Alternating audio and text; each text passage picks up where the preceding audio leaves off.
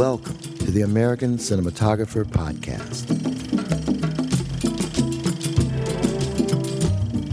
Go behind the scenes with today's top filmmakers as they discuss the techniques they bring to the art of motion imaging.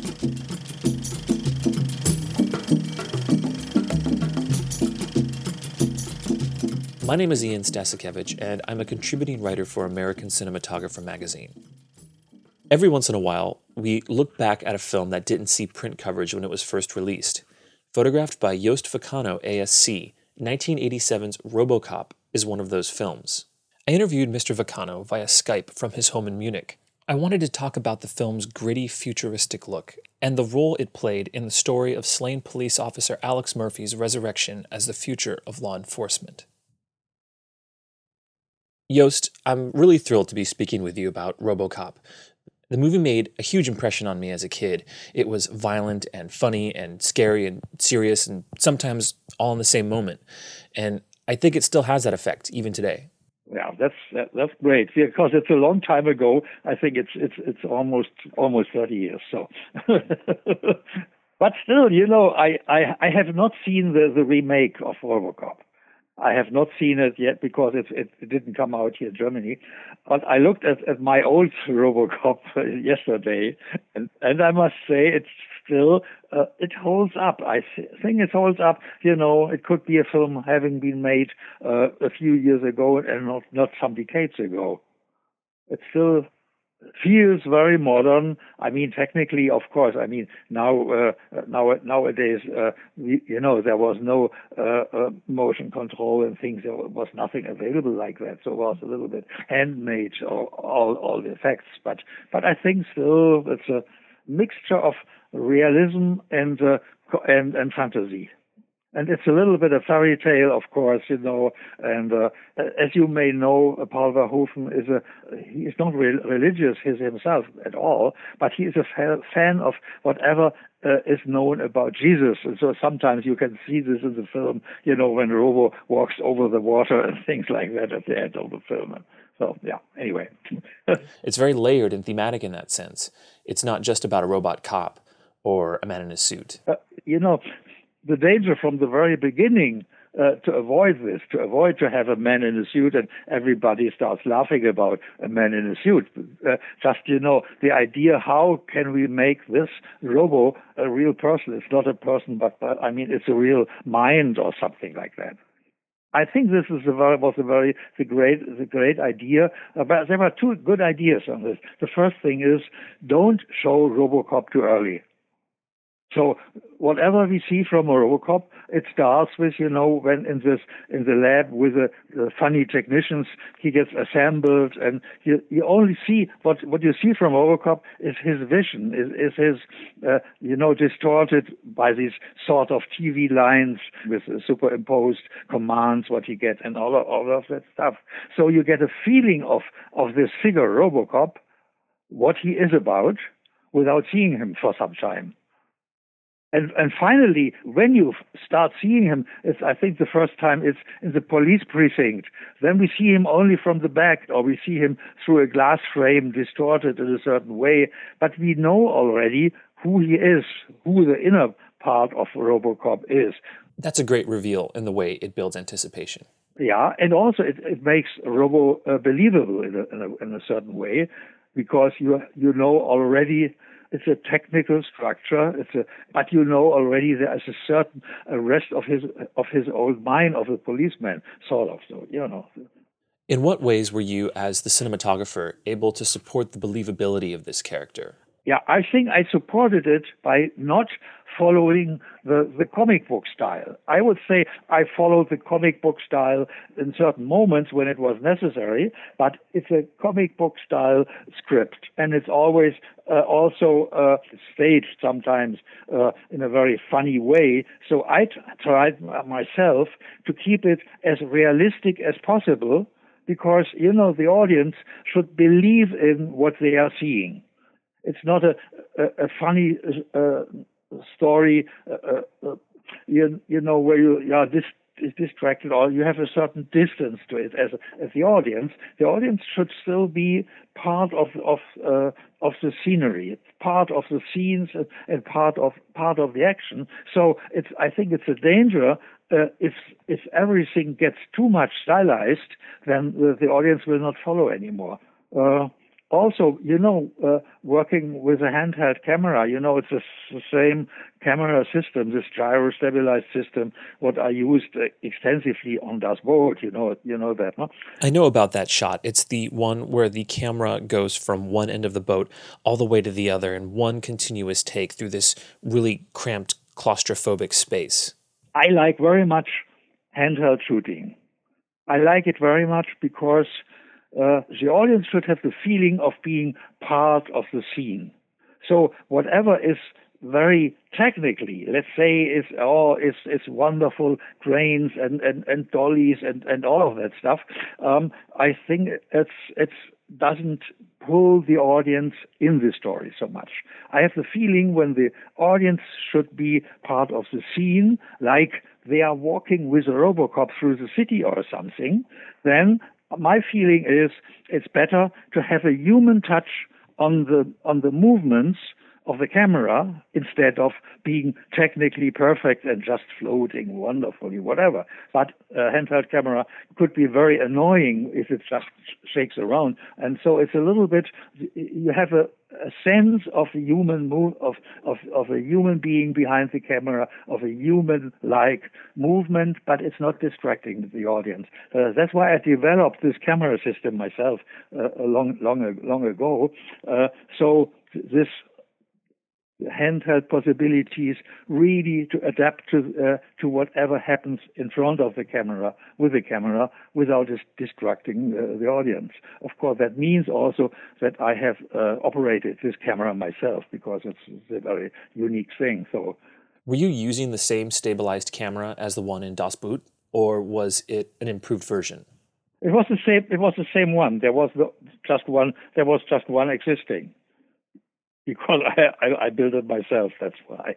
Was there a method to choosing the moments where you went handheld or used a crane or a dolly? Yeah, I would say in the boardroom it was more because it's sort of it's a little bit this comic book style. I mean, how the way the actors were acting, this was very stylistic. And of course, when this Ed 209, this big machinery came in, so that I think in the ballroom it was more or less shot from a dolly, and the handheld shooting was more part of the RoboCop scenes. But it's just very general. It might not be correct, in retrospect. In terms of style, how important was composition? And is there a difference between the stylized composition and the realistic compositions? No, I think it was stylized when it needed to be stylized, and it was realistic when it needed to be realistic. Like the boardroom, for my feeling, this was a very stylized scene. It starts with this huge boardroom table, the way the actors were grouped there, and then the way when this Ed 209 came in and the guy was shot down. This was a very stylish scene with not so much movement. So I shot it in a stylish way because I had the feeling this is superior to everything else. This is where the basics starts, the confrontation of the two guys, one with the Ed 209 and Bob, the other one with RoboCop. So this was a little bit where the whole thing starts, and the more we follow RoboCop, the more realistic I shot it, lighting-wise and composition-wise and movement-wise also, because the RoboCop had to become his own life. That was, it needs to be realistic because it's an actor in a rubber suit, but you should show him as a human being. And of course, then you have to be realistic to get the feeling of what this human being is and what he thinks and what his feelings are. Was making a Hollywood film any different than making films in the Netherlands? This was, in fact, my third film, which I made with Paul Verhoeven. The first two were shot in Holland or in Europe, like Soldier of Orange. And this was the first film we did together in the United States. And you know, we followed up with many more films together, but that was the first one. And I think what's also interesting, it was a film made by people just coming from Europe.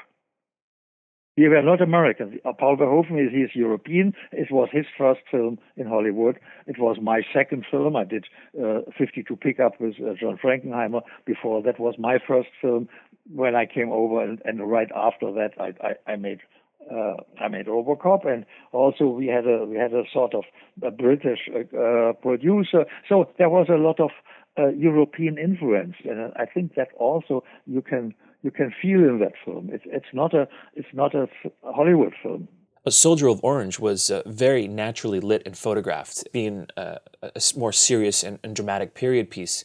And I think it's interesting that you used the same approach to RoboCop. You see, it's the same people who made these two films, and I would say it's a way of cinematic language or something. You can talk to it. No, Is this something that you would characterize as your style? A little bit. That's possible. I mean, I always say it's motion pictures. It's pictures, but they are moving motion pictures. So the motion of the picture, the movement of the pictures, it's always very important for me. That's why at that time it was very many movements in the film, and there were just a few static shots. So it was moving. So that's a little bit my approach to get motion, to get movement in the film. So to get it also, to get it forward, to run forward, not to stay in the static shots and things like that. But I mean, this is I would say it's very personal, and you can, and I'm sure you can find it in most of my films. If you really study the film's language, it's remarkable how the lighting and the photography never get in the way of the action or the drama or the fantasy. Yeah, but even that's right. I mean, a science fiction film needs to be believable. So there's always, I think, there is always a certain amount of realism even in the science fiction world. And also, I can tell you, I mean, we shot the whole, we shot the whole film in Dallas, Texas. It was mainly because of money, because we couldn't afford shooting it in different places. I mean, so like the skylines, would have been maybe more impressive in Houston, Texas, and we had, of course, the limitations of money. You have that in all films, of course. People were asking, my God, the cars in that film, they were looking like nowadays cars, but it's a science fiction story, 50 or how many years in advance. So the cars would have looked different. Yeah, okay, we could have constructed different cars, but we didn't have the money for that. And so that's why we finally decided, okay, the cars are mainly old rundown cars, and we have this one SU X6000 or how it was called. But in general, once you say in the film, okay, it's science fiction, the cars look still the same. You don't ask this. I think you don't ask this anymore. Oh yeah, that's the cars. Okay, that's fine. Yeah. Police cars are maybe just looking very similar all over the world. Why should they look different? Did you just make the assumption that the light wouldn't be much different either? Yeah, I like very much, I must say, I like very much fluorescence, and I work a lot with fluorescence, and I think this film was shot 90% was lit with fluorescence. There's a reason for that. I have a feeling lighting should be part of the architecture of the sets. And when you look at modern architecture, lighting in reality is always part of the architecture. Like look at modern museum buildings or something in the world. It's not a museum, and somebody started hanging some lamps somewhere. So this is all integrated. This is all one unit, one thing together. And that's why I like very much fluorescence, because you can show them. Whatever is lit, but most of my lighting instruments you can see in the film. Because it's part of that set. There needs to be light, practical lights, and the practical lights are, when you say at that time when you said, okay, it's futuristic, then you would say, this should look something like fluorescence. This is a modern style of lighting, and nobody knew about LEDs or something, so this was a good style, and you could show the lights wherever you had them. You don't have to avoid them. And think this is one important thing. And the other important thing, the rubber costume should look like a metal surface. Huh? So this shiny, this bluish steel colored whatever metal. So, and how can you see a metal surface? You can see it by reflections of lights. And the more reflections of lights you have, the more you have a feeling of metal. So that's why I sometimes placed lights around a robot, not to light them, just to achieve reflections on the surface. So the multiple always is shiny, and it's shiny. So whenever something is shiny, it needs to shine something, so it needs a light. And when you say you have a pinpoint light source or something, then the reflections on the surface is just a point. But if you have something like fluorescence, then the reflection is not a point, so something, or if it's a stripe or something like that. So you can model the light very nicely with the fluorescence, especially also the way you use them, because if you have a fluorescence vertically or horizontally, it makes it looks very different. Like on a face, when you say portrait photography, and you have the fluorescence, and you have it vertically, or you have it horizontally, or you have it angled in a certain angle. So you can model the light and the shadows very, very nicely, and so that's also why I like this fluorescence. What kind of fluorescent units did you use? Were KinoFlows available at the time? Yeah, it was KinoFlows. I knew Frieder Hochheim, who is the inventor of the KinoFlows. So I always get some very early examples of his. He started working in the garage or something, building his first lights, and now he has a huge factory. So yeah, I think it was sometimes it's just practical fluorescence, or it was KinoFlows. I mean, the light source is the same as a fluorescent lamp, just that the KinoFlows, they have a better spectrum, a better color rendition than the normal ones, but that doesn't make so much of a difference. And you didn't have to worry about color spikes or strobing or anything like that? No, not at all. And also, I mean, it's easy if you don't mix the lights. The problem arises when you mix the lights, because if you just have you shoot in a factory, and they have the cheap green spike fluorescence, for instance. So if everything is lit with these fluorescence, then in the color grading you can take the green out. So that's no problem, as long as you don't use other lights with a different spectrum.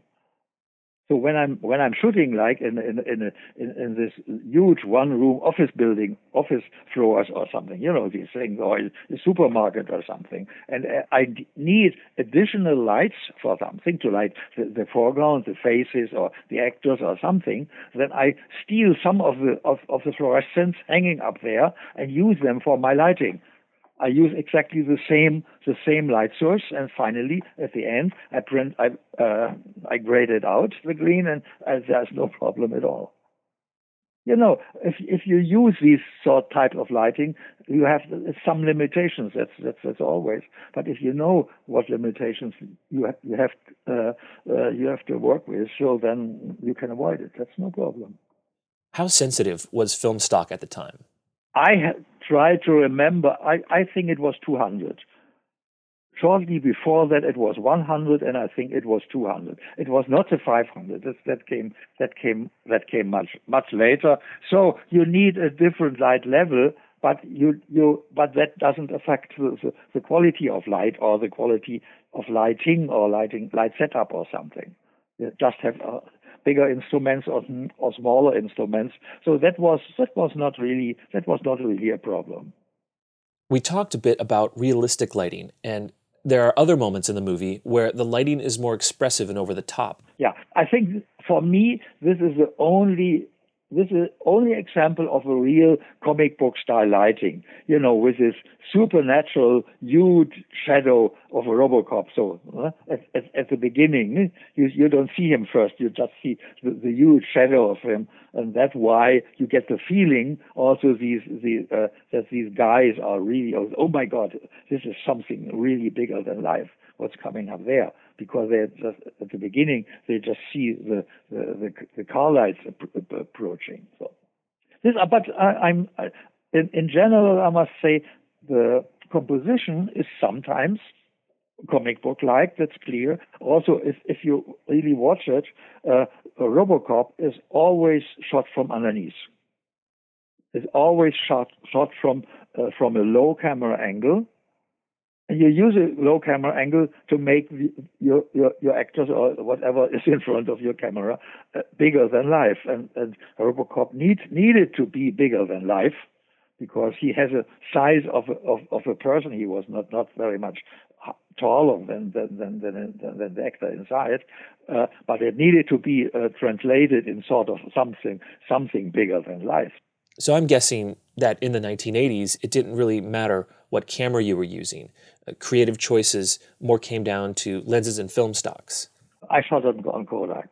And I used Kodak because of its color saturation, mainly because the film is a little bit drastic. So it's drastic in the story, it's drastic in the acting, it's drastic also in a little bit in the lighting and in the composition and in all of that. So it's a little bit over the top, the whole thing. And I must tell you, all my films in my life I shot with ARRI cameras, and it's a little bit the way I grew up with ARRI cameras. And you know what is a camera? A camera is a lens in front, and there's the film behind, and there's some machinery in between who exposes the film and transports the film. So in general, if you use a Panavision camera or ARRI camera, the images are not different at all. That's my feeling. And lenses, and at that time, now you can choose from Leica and Zeiss lenses and Panavision lenses anyway, and so many different. At that time, I used the small old Zeiss lenses. That were the only one which really were available, and that's the way the film looks. And with other lenses, with Panavision lenses, the film wouldn't have looked completely different or something. This is. But on the other hand, there was no real choice. There were no, 5 or 6 different brands of lenses with different looking. This was just, a lens is a lens, and it's sort of it translates the scene on film. So that's a little bit. It's very simple. There's a new RoboCop Blu-ray that I actually haven't seen, but the comparisons between the older transfers and this new transfer, which I understand was scanned from the original camera negative, look pretty amazing. Were you involved with this or any of the other home video transfers? When the film comes out, I do the grading, I do the timing, everything looks the way it was supposed to look. But later on, when there's a new transfer for a Blu-ray, it's not the production company who produced the film. Most of the time, these companies are not existing anymore. So the film went one distributor to another, and someone bought the rights for video, and somebody bought the rights for film for Hong Kong, and it runs. It's sad to say, but it runs out of your hand after a while, because I hear about, there's a new transfer, but that transfer was made long ago. I was never asked, and I had no idea that it was done, because it was done by other people who had no idea. Was there something in the contract in my contract to be part of that process or not? Nobody cares about that anymore. Have you seen any of the newer transfers of your films? And do they still look like the films that you shot? I think I must tell you, I mean, seeing a film on a good Blu-ray, on a good transfer from that, sometimes nowadays it's better than seeing the film on film, because what is film, and they are decreasing by time, they are decreasing by temperature, they are decreasing by being run through the projector. And when I would like to show this, like RoboCop, like to show this film to an audience, I would never find anymore a film print which looks the way it had looked 20 years ago.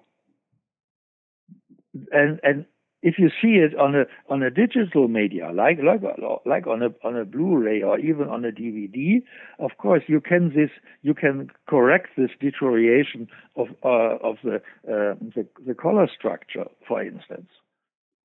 And if I'm very often I'm teaching in film schools and so on. So it's better to show a DVD than to find a film print where always people say, "Oh, this is wonderful. He got a real film print." But when you see this film print, it doesn't look any more just similar to what it had looked before 20 years ago. No?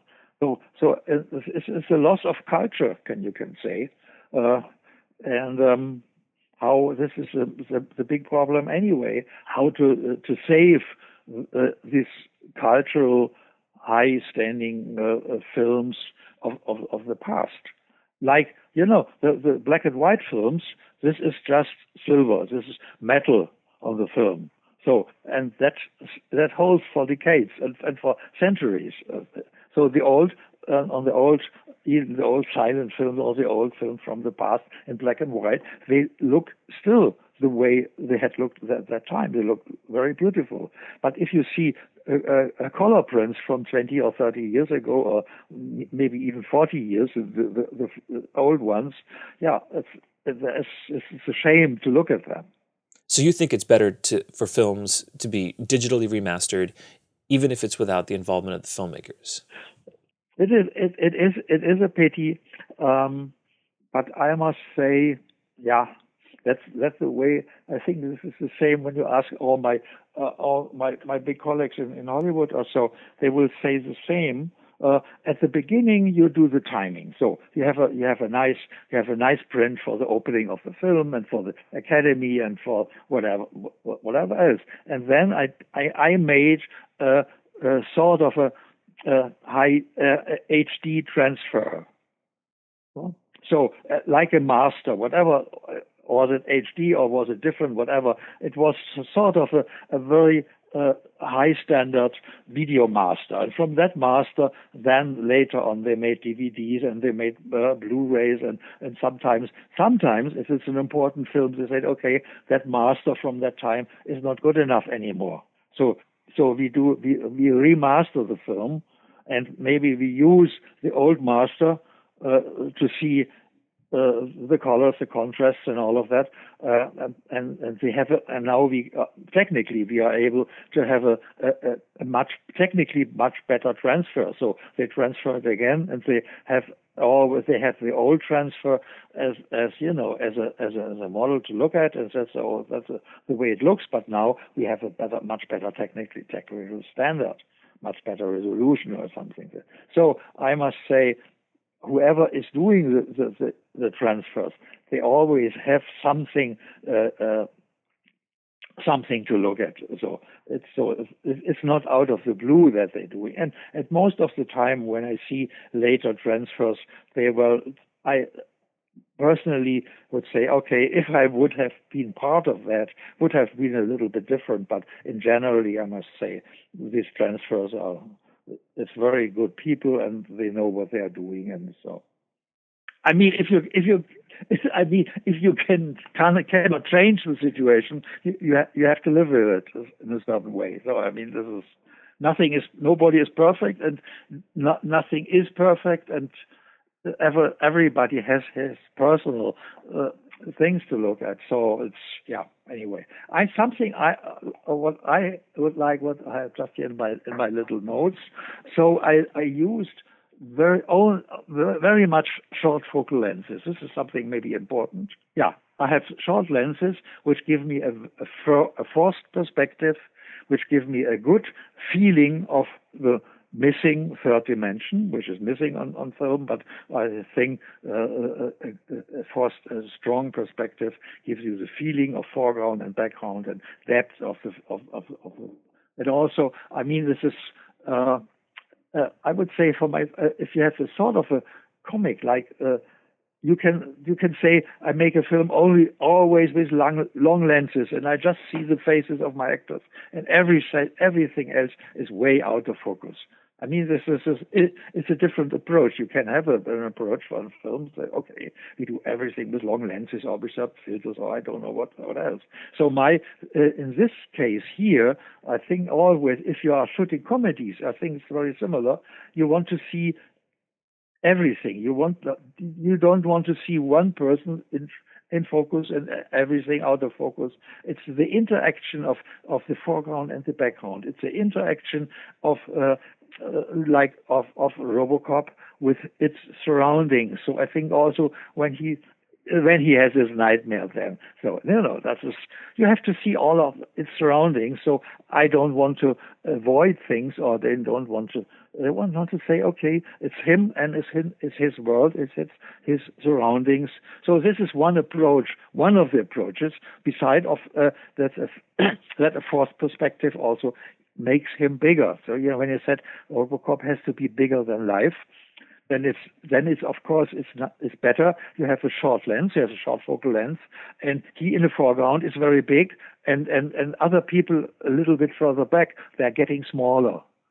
Like with a long lens, they would say everybody in the foreground and the background has a similar size, but here the size is RoboCop. RoboCop is a big size. He's a big man, so he is in the foreground. He has a big size in frame, and all the others are much smaller. So he's important. He has the power. It's all of it. It's just words to describe. So that was my approach also with short lenses. I've got the movie queued up on my computer right now, and you're right. It's in nearly every scene, and I've seen this movie, I can't tell you how many times, and never noticed that before today. Yeah, it's always something new. That's a good thing on films, on cinema. You cannot see everything at the first time you see it. You always, second time, third time, you always have, look at this, look at that. That's great. That was Joost Vacano, ASC, talking about his work on the 1987 film RoboCop. Thanks for listening. This has been the American Cinematographer Podcast. Thanks for listening. You can find more podcasts, blogs, and exclusive ASC content by logging onto theasc.com. This podcast has been brought to you by the American Society of Cinematographers, a nonprofit organization dedicated to promoting the art and craft of cinematography.